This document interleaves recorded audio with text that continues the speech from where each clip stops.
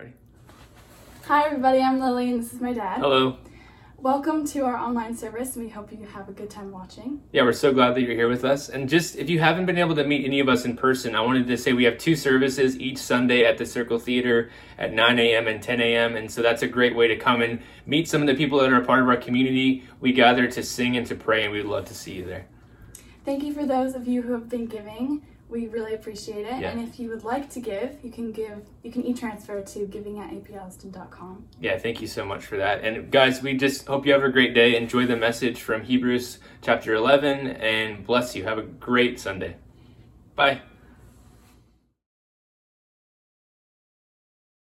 Today's reading is Hebrews 11, verses 1 to 3, and verse 6. Faith shows the reality of what we hope for. It is the evidence of things we cannot see. Through their faith, the people in days of old earned a good reputation. By faith, we understand that the entire universe was formed at God's command, that what we now see did not come from anything that can be seen.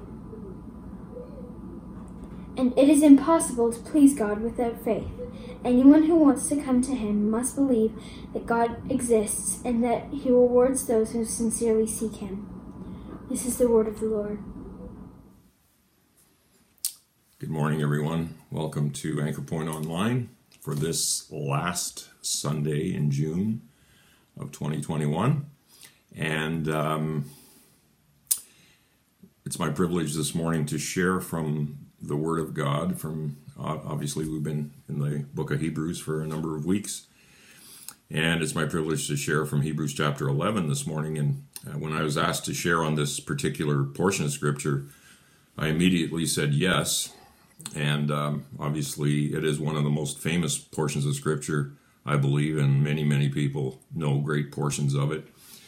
It's considered to be the Hall of Faith, or the Heroes of Faith chapter, similar to 1 Corinthians 13 being the love chapter. And it has a profound list of the characters of Scripture who, throughout, from the beginning essentially, have been faithful to God and have walked by faith. And so this morning, as I share this, I would, obviously I can't possibly share the entire depth of this chapter because there's just so much there. I've often compared stuff like this to trying to take a drink from a fire hydrant that's wide open, and you can get all you want, but there's a whole lot more going by you. And I would really encourage you to continue to read Hebrews chapter 11 and meditate on it. There's some key points that I want to touch on this morning.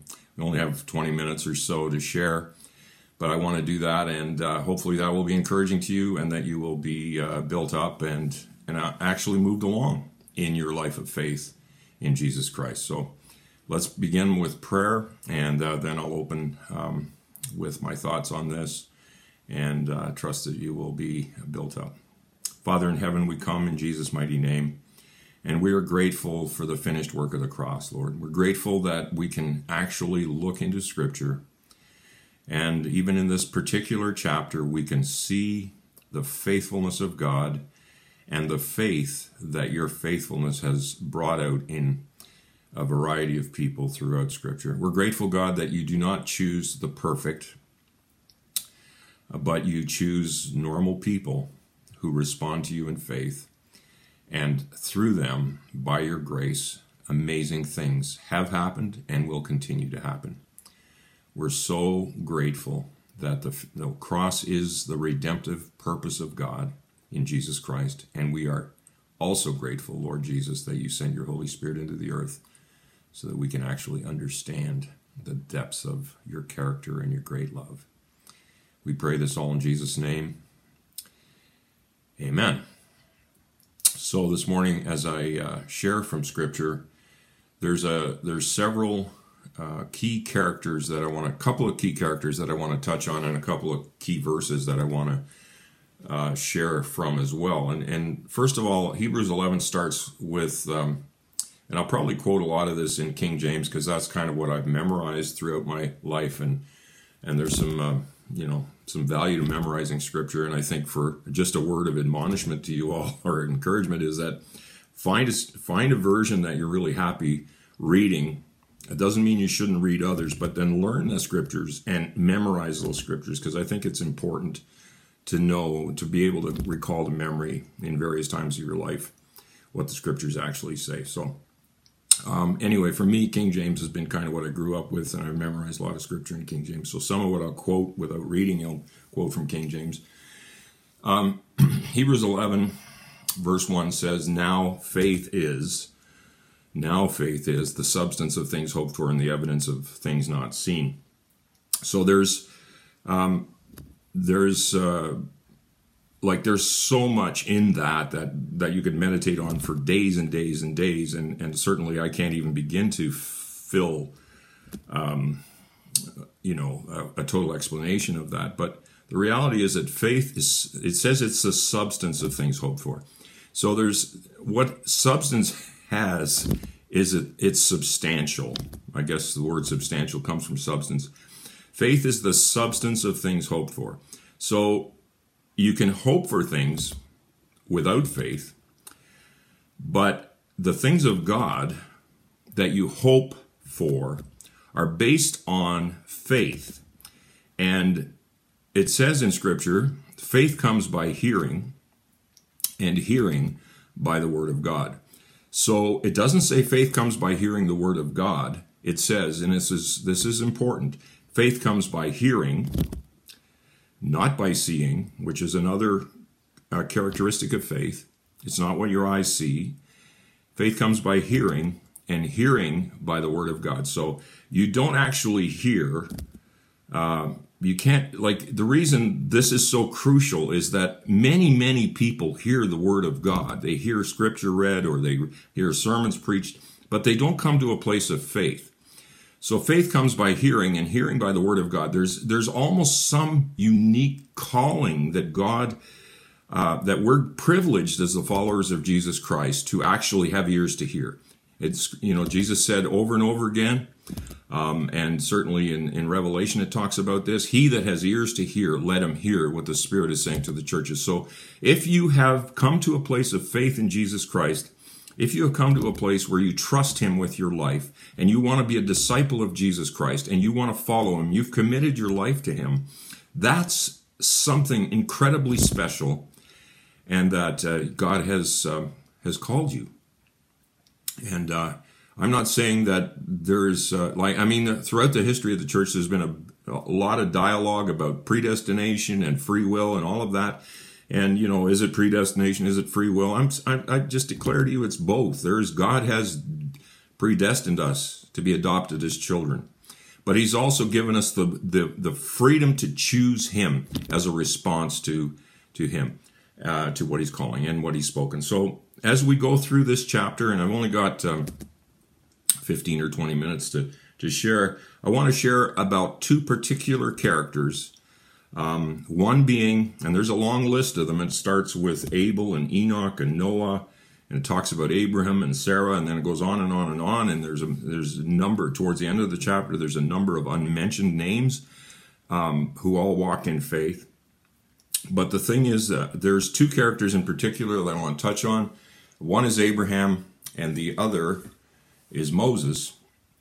And as we go forward from here, there is some interesting things I want to share about those two guys and their life, their walk of faith. There is, in verse 6, it says, without faith, in verse 6 of Hebrews 11, it says, without faith, it's impossible to please God.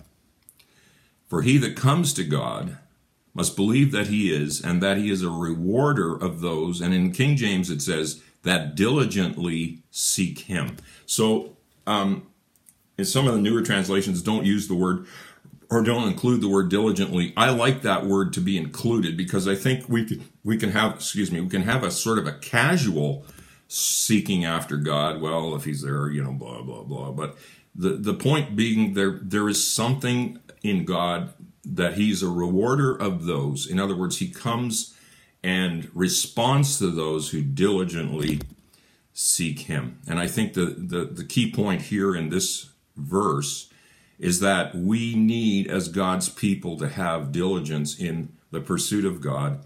We need to have an attitude of seeking him with all of our hearts. I think half-heartedness and double-mindedness is something that's definitely rebuked in Scripture over and over again. So it's important that we pursue God diligently. And then the response, God's response to that diligent, he is a rewarder of those. So there's a reward in seeking God diligently. It's not like you just keep doing it and hope something's going to happen and that, I'll just keep doing this forever and there's no transaction with God. There is. He says he's a rewarder of those that diligently seek him. So let's be a people in this day and age where there's so much confusion and so much going on in the world that's not God. Let's be those that diligently seek him and rightly, as Paul admonished Timothy, to be a workman that doesn't need to be ashamed. Rightly, he said, study to show yourself approved unto God, a workman that needeth not be ashamed, rightly dividing the word of truth, or rightly interpreting, or rightly understanding the word of truth. So let's not fool ourselves, folks. Every cult, every kind of pseudo-Christian thing that's going on, a lot of what they do and what they're based on is Scripture, but it's the inappropriate, wrong interpretation of Scripture. And I'm telling you today that we're living in a day and an age where that is happening all around us, even within the church. There's all kinds of theories and theologies that are going on that are not an accurate and true interpretation of God's Word. And people need to be able to read the Word, pray that God would give them light, and that they would understand the truth of what God's Word is truly saying. Okay? So anyway, that's a bit of a rabbit trail, but here we go. So without faith, it's impossible to please God. When we're talking about Abraham and faith, he's referred to as the father of faith. And certainly in Romans, I think in Romans 5, it talks about how his justification, it really goes into the whole justification by faith, a profound teaching on that. But it says he was justified by faith, and that faith was before circumcision. So for the Jewish people, and this is written to the Hebrews, and I think there's significance here. For the Jewish people, the whole act of circumcision and all the legalism, all the law, was their method in their mind's eye of justification. And what the Apostle Paul was admonishing them in the book of Romans, and certainly the whole book of Hebrews is filled with that, is that the just shall live by faith. And certainly that's a profound concept. When Martin Luther, who's the father of the Reformation, when he came to, who was a Roman Catholic priest and educator, when he came to a realization in his heart that this scripture was true, found in Habakkuk 2 verse 4, and in several other places in the New Testament it's repeated, Romans 1:17, Galatians 3:11, Hebrews 10 verse 38, which was last week's message. The just shall live by faith. And when he came to grips with that, he realized that all this other religious claptrap that had become such an inherent part of Christianity in its day, or Roman Catholicism, prior to the Reformation, he began to meditate on this, and that was the central theme of the Reformation, the just shall live by faith. It wasn't through all this other religious stuff. It was a response to God in faith. So here with Abraham, we have a character in Scripture who is considered to be the father of faith, and he responded to God's call way back in Genesis, in the middle chapters of Genesis. He responded to God's call to come out of Ur of the Chaldees, and he ended up in Haran, and some of his family passed away, and then God called him into to go to Canaan land. And there he lived, and it says he dwelt in tents along with his son Isaac, and ultimately Jacob. And there's a coexistence of these guys. It's not like one died and then another one. They lived together, and they dwelt in tents. And I think that there's a significance there that I want to point out, that we are just passing through here. There is here no. Right here and now in this life, they're living on the earth right now. There is no. We need to consider this more of a temporary dwelling rather than this is it, the whole deal. And a lot of our attitude is, in the normal life experiences, is all about what's this all about? What's this all about in this life? But what's this all about is really this is just a stepping stone into a greater reality, which is the eternal reality of God. It's not that the one ends, but there's a continuum that we need to look forward to. And what we do today as God's people in response to his word, in response by faith, is not just what we get out of it now in this life, but it's what is the eternal consequence of our obedience to God. That's the thing that is key here in this book. So I'm really going to kind of hammer away at us here that we need to have an attitude adjustment that is so different from sort of even the normal Christian, North American Christian perspective on our Christian life. We need to see our life in Christ as something that is has a purpose for eternity, and that what we're doing every day is by faith. We're walking by faith and not by sight, okay? Now, Abraham believed God, it says in Romans 5, I think, and it was accounted to him as righteousness. So, God, and what were the promises of God in, I think in Romans 5, I have to look this up briefly, but,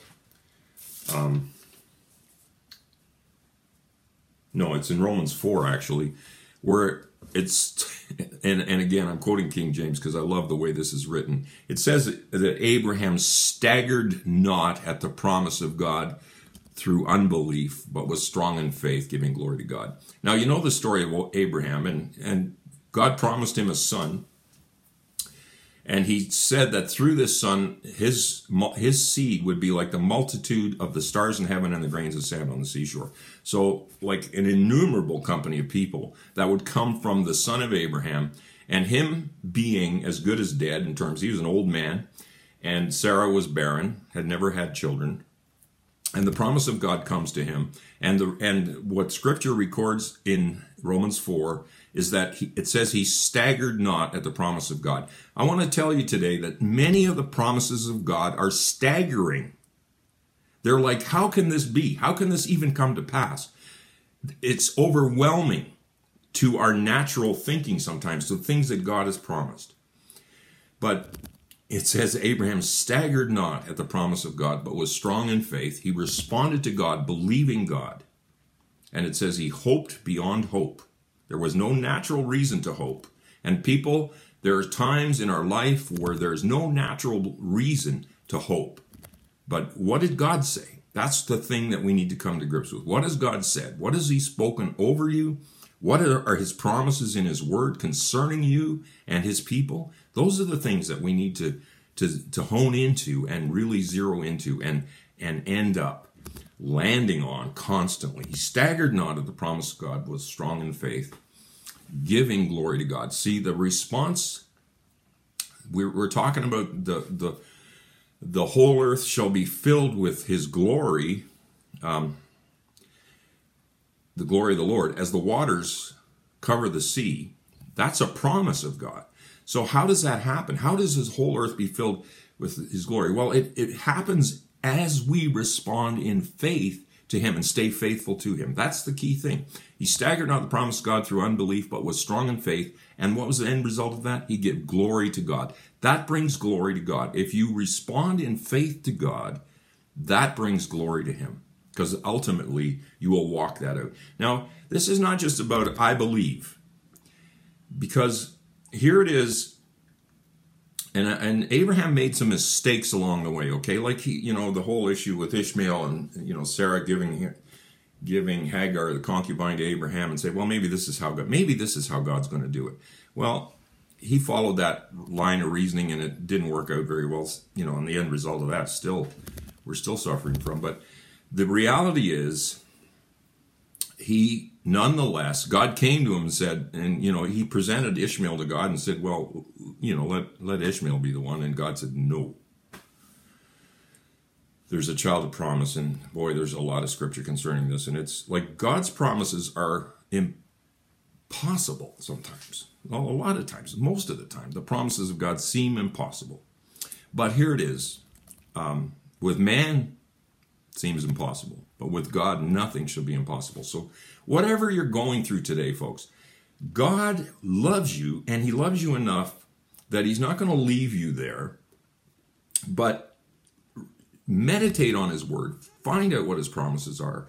And when you find them, pray through them and find out what he's speaking specifically over your life or the life of, whatever loved ones you have and whatever situation you're in.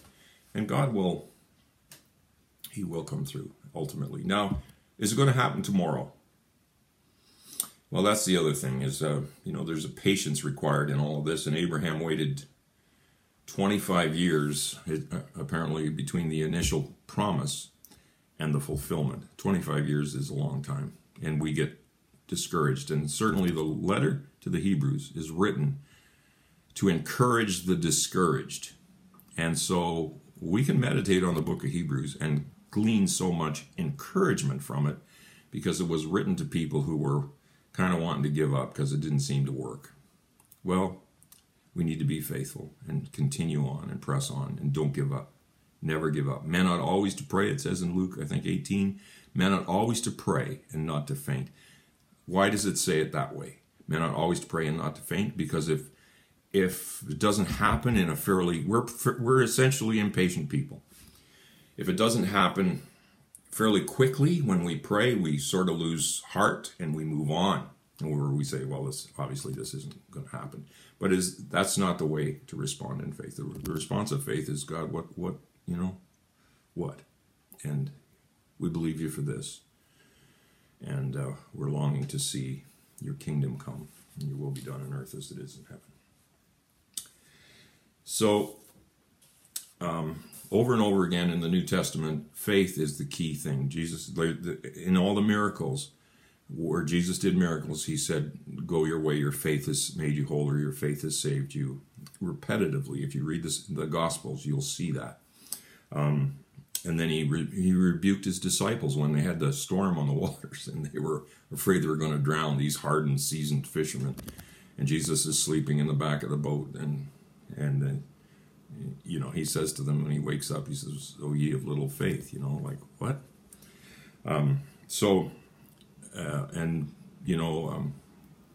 Over and over again, Jesus encourages people who respond to him in faith. So let's be those people in this our day, okay? He said I think it was the centurion that came to him about his son. He said, I have not seen such great faith, no, not in Israel, because he believed God. He said literally to Jesus, you don't have to come to my house. You just have to say the word, and it'll happen. So let's have that kind of attitude towards God. You don't have to make yourself visible to us. Just speak the word, and it'll come to pass. Amen. And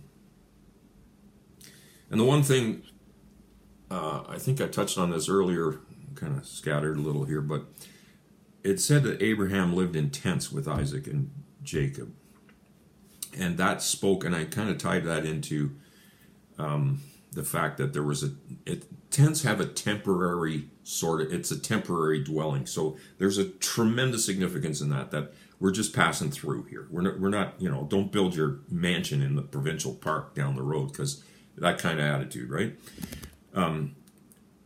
It says in Hebrews 11:10, for Abraham was looking forward to the city that had foundations, whose designer and builder is God. So he had a forward look and he wasn't just all tied up in the here and now.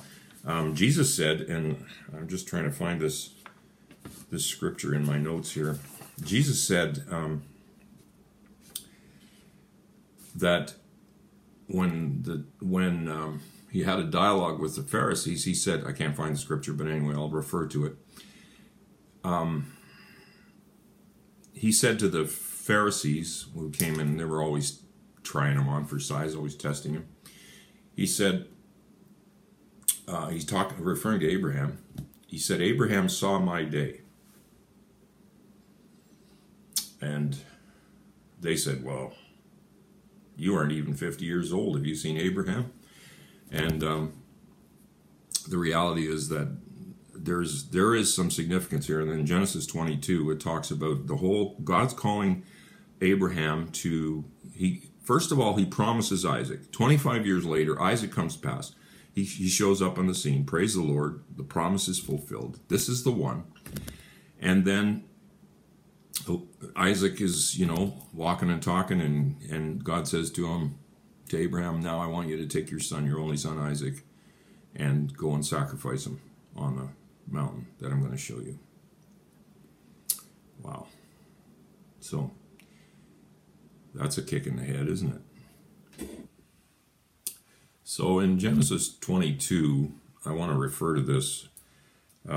This is when God had called Abraham to sacrifice Isaac, obviously, and he didn't hesitate. He did it. There's no indication whatsoever that he hesitated. It says he rose early in the morning. I would suggest that's even the next day. Like, he didn't wait. He didn't try and rationalize anything or just figure it all out. He just obeyed.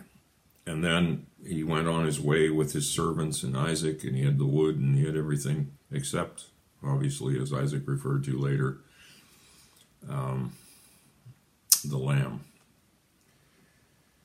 And then verse 22 verse 4, it says, on the third day Abraham lifted up his eyes and saw the place from afar. Just pause there for a moment, and we're going to swing over to John chapter 8 and verse 56, when Jesus is having a dialogue with the Pharisees he said that if anyone believes in him, he would never die. And the Pharisees, well, Abraham's dead and all the prophets are dead, etc., etc. But Jesus says in verse 56 of, your father Abraham rejoiced to see my day. He saw it and was glad. Abraham, it says on the third day, Abraham lifted up his eyes in Genesis 22 verse 4 and saw the place from afar. I want to suggest to you that there's a profound double meaning in this portion of Scripture here, in that Abraham's referred to as a prophet in Scripture. There's a prophetic vision that he saw, in that obviously, I believe there's a natural sense in which he looked up and he saw the mountain on which he had to sacrifice his son Isaac from afar. And that's probably, the initial meaning or a partial meaning of it. But I believe there was a prophetic sense in what he saw as well.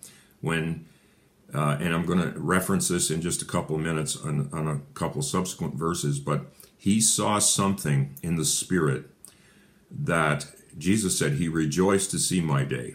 So there was something that he saw on that day when he looked up and saw the mountain from afar. And Jesus referred to it, as I've just referenced in John 8. Now, a little later on, Abraham said to the young men who were with him, his servants, he said, stay here with the donkey. I and the boy will go over there and worship and come again to you. So here's what I believe this represents. Even though Abraham had every intention, complete confidence that God had called him to do this, he had equal confidence that both he and Isaac would return to the young men. So what that's representing is a confidence in resurrection, the resurrecting power of God. And that's what I want to reference here, that Abraham saw something in the distance, Jesus referred to in John 8. He saw his day and was glad, Jesus said. Abraham saw, and there is something profound that took place there where he recognized that God was even able to raise the dead and that Isaac would actually return. So even though it was ready to sacrifice him, I believe he would have carried it out right to the end had God not intervened. He knew that God's promise that the seed would be, Abraham's seed would be as the stars of the sky and the sand of the seashore would be fulfilled through Isaac's progeny. So I don't know what you're going to do with that, but I just find that incredibly profound. And anyway, I thought I'd share it with you. So there's one, Abraham referred to as the father of faith, and there's an incredible amount of encouragement in that, and certainly the rest of the scriptures that refer to Abraham. One of the things that I'd like to talk about is in this chapter, in verses 10, 14, and 16 of Hebrews 11. And I'm just going to quickly read these. Verse 10. For he was, and this is talking about Abraham, he was looking forward to the city that had foundation, whose designer and builder is God. So there is a sense of the temporariness of this life and something forward-looking, eternity, and, the kingdom of God. In verse 14 it says, for people who speak thus, make it clear that they are seeking a homeland. So there's something birthed in them that sees the temporality of where they are, and that there is something going, something bigger going on. Verse 16, but as it is, they desire a better country, that is a heavenly one. So here, this is a further deepening of this thought process. Therefore, God is not ashamed to be called their God, for he has prepared for them a city. And certainly if you get into the book of Revelation, there's a new Jerusalem coming down from above, and there's this all ties together, folks. This is the city of God, and this is what they were looking forward to. That's what we need to look forward to as God's people. And a lot of what is taught today in the church is all about the here and now, and what you can get out of serving God in the here and now. And there's truth to that, but that can't be our primary focus. We need to have a deeper and complete understanding of Scripture and what God ultimately, that we have eternal life in Jesus Christ, and that it's not just about right here and right now, it's about eternity with him. And that, eye has not seen nor ear heard, neither has entered into the heart of man the things that God has prepared for those that love him, but God has revealed them unto us by his Spirit. So let's be men and women who follow God and are obedient to him and are led by the Spirit of God. They that are led by the Spirit of God, they are the sons of God, or the children of God. So, amen. Praise the Lord. So, the other character that I want to refer to this morning is Moses, and also a deep, it's not, Moses, you will read about him a little bit in verses 24 to 26 here.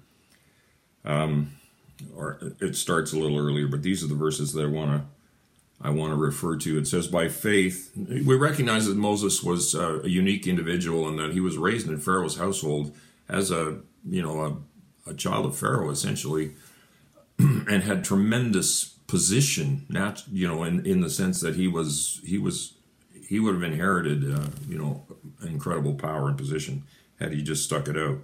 But it says here, by faith, Moses, when he was grown up, refused to be called the son of Pharaoh's daughter, choosing rather to be mistreated with the people of God than to enjoy the fleeting pleasures of sin.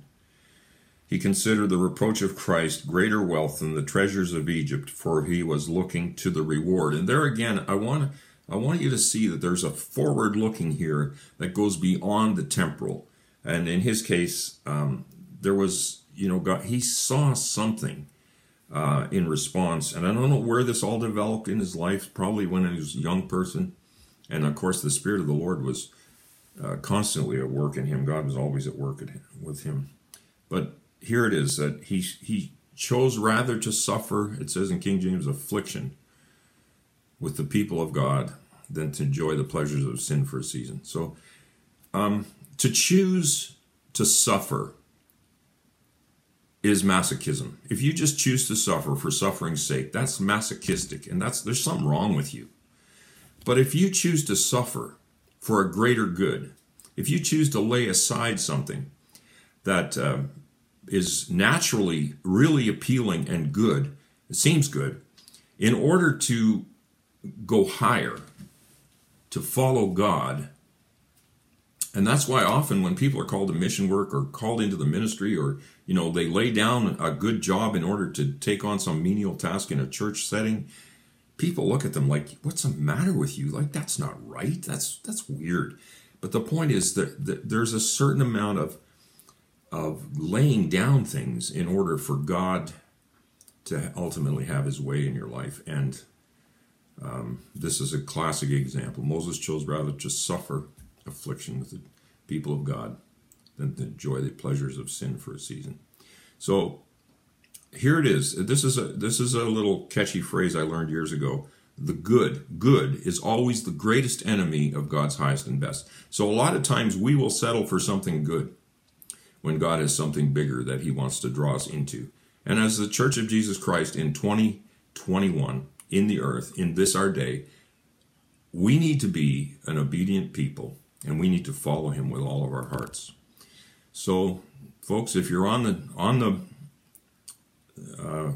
the purposes of God and you want to follow him, do so with all your hearts. Don't give him any half-heartedness, because there's a whole spewing out of your mouth for the lukewarm that's talked about in the Laodicean church in Revelation. So let's not be those people. Let's instead be people who are ignited by the Spirit of God to see his kingdom come and his will be done on earth as it is in heaven. Amen? I think I'm kind of out of time. I love you. Trust that this has been kind of encouraging. It's kind of been all over the place a little bit, which is typical of me. But I love you. Trust that God's kingdom is coming, being established in your hearts and collectively in the church. And